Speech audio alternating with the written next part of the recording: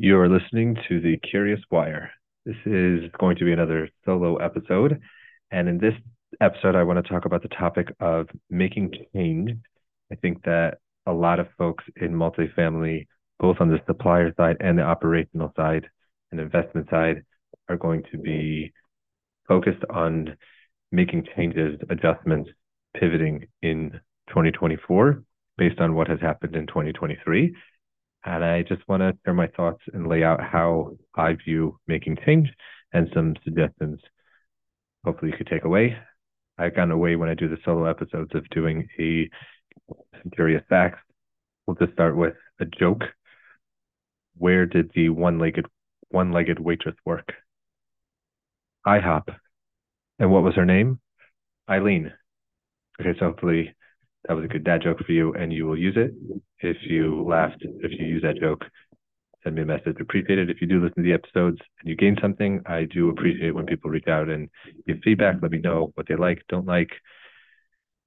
I'm open. So I'm curious to get better. So if you share feedback of what I could do better or what you do like, I would greatly appreciate that. Okay, so let's frame change.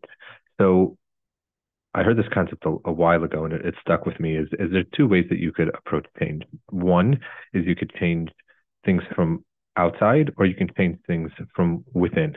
And I think that in our industry, a lot of folks have a lot of trouble making change outside. And what I mean by that is, so let's say you have your way of doing things. This is how you operate, whether again, this will apply on the supplier side or management side. But let's just focus on the operation side. You have a certain way that you do things. So let's say you have 400 units. You have two leasing agents at the property. You have an assistant manager, property manager.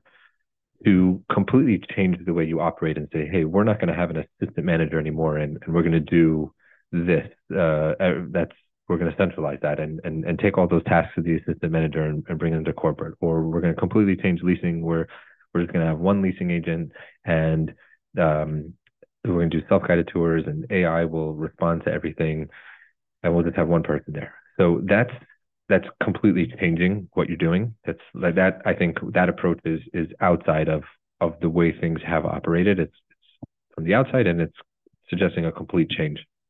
And I think a lot of, whether that's good or bad, I don't know, but I will tell you that I think a lot of management companies, a lot of operators have a hard time making that adjustment. And I guess in this case, there could be cases where you do need to make a strong change from out, but I do think that it's far more effective in most cases, not all cases, but in the case of property management, to make the change from within. So you hear all this talk about self-guided tours and centralization and, leasing agents don't need to be on site and so forth.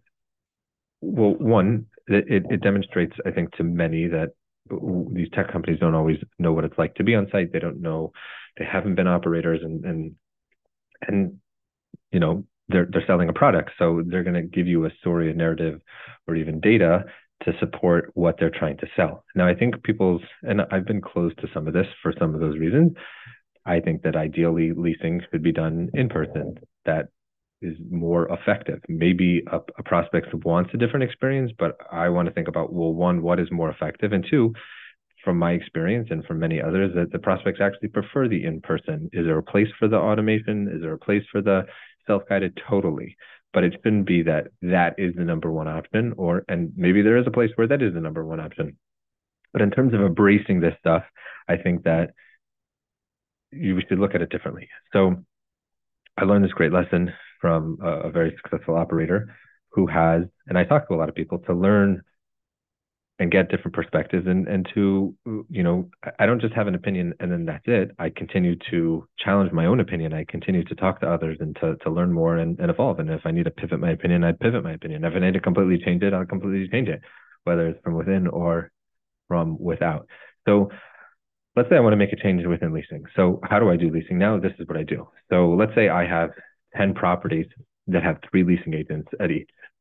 So I don't need to radically change everything I do. I want to say, hey, what's the most important thing for leasing to do?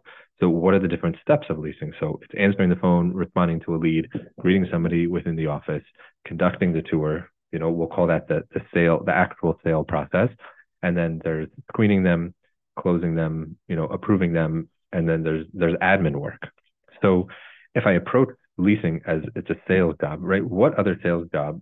You go buy a car, you go buy a tech product, you have the salesperson, and then the application part, or the, in the case of a car, or the admin part, the signing the deal, could be done by somebody totally different.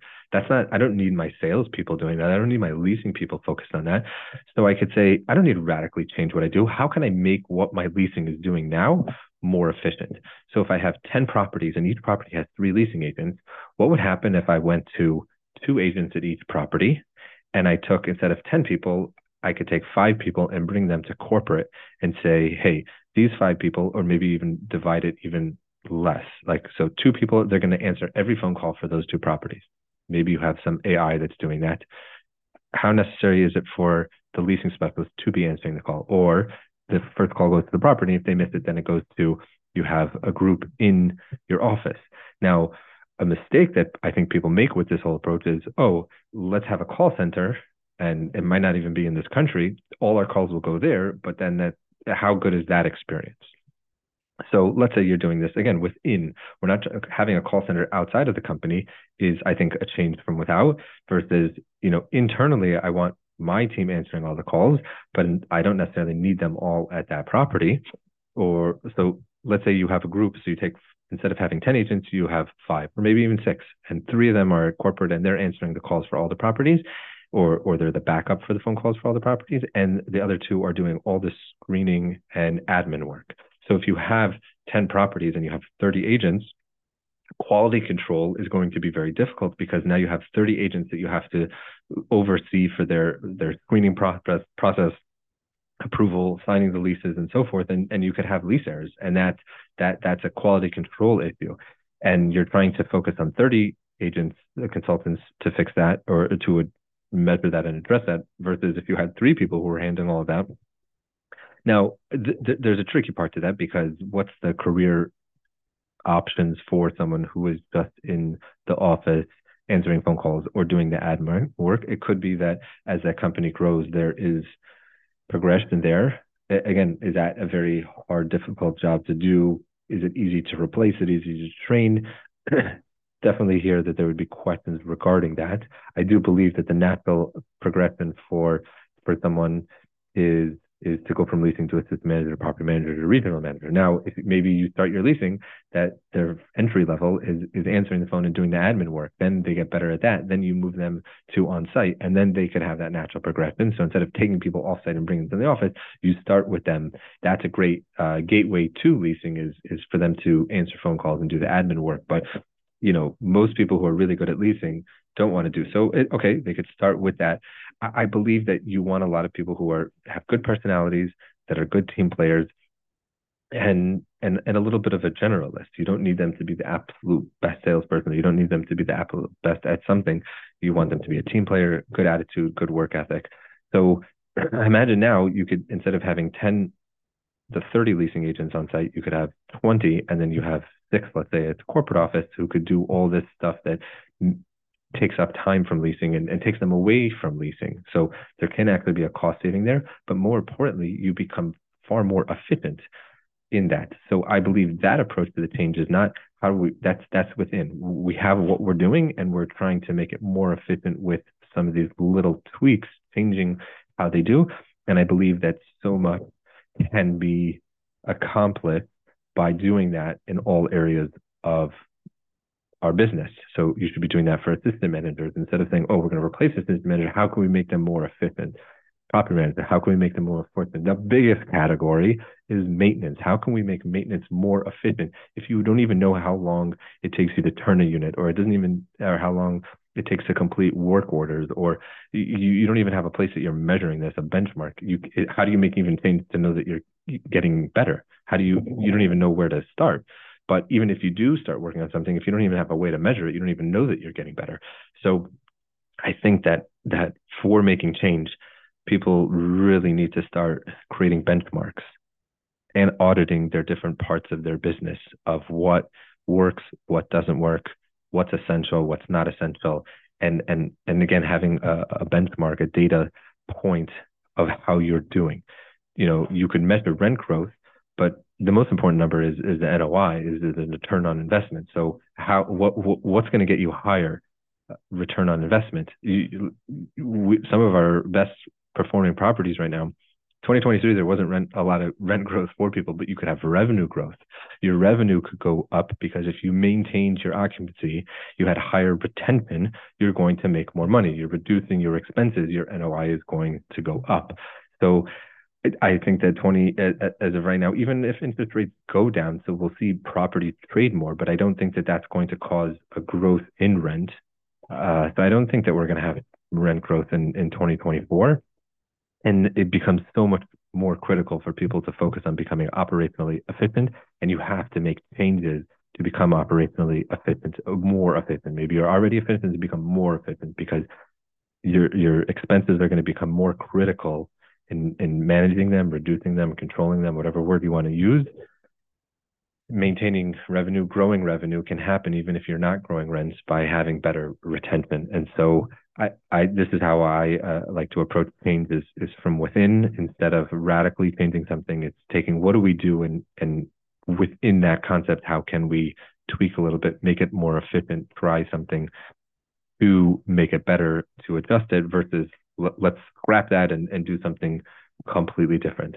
I think that 2023 has already been a big year for those who are focused on being operational efficient. 2024 is for sure going to be even more critical and more important to become more operationally efficient. And that would be my approach for making those changes. I think that you should be curious to figure out how can you become more efficient? How can you become better? To start with measuring what matters. For those that know, but figuring out what it is that you need to measure so that you could actually make changes from within or without, but you need a way to measure if you're doing better. Otherwise, change does not really matter. It's like, hey, I could start working out or doing something different, but if I don't ever weigh myself, I'm not going to know that I'm making progress. Maybe you will without weighing yourself. You could just see that, but it will definitely change things when you could weigh yourself. So those are my thoughts. If you have any thoughts that you want to add, let me know. You disagree, agree. Always appreciate when people reach out. And until next time, stay curious.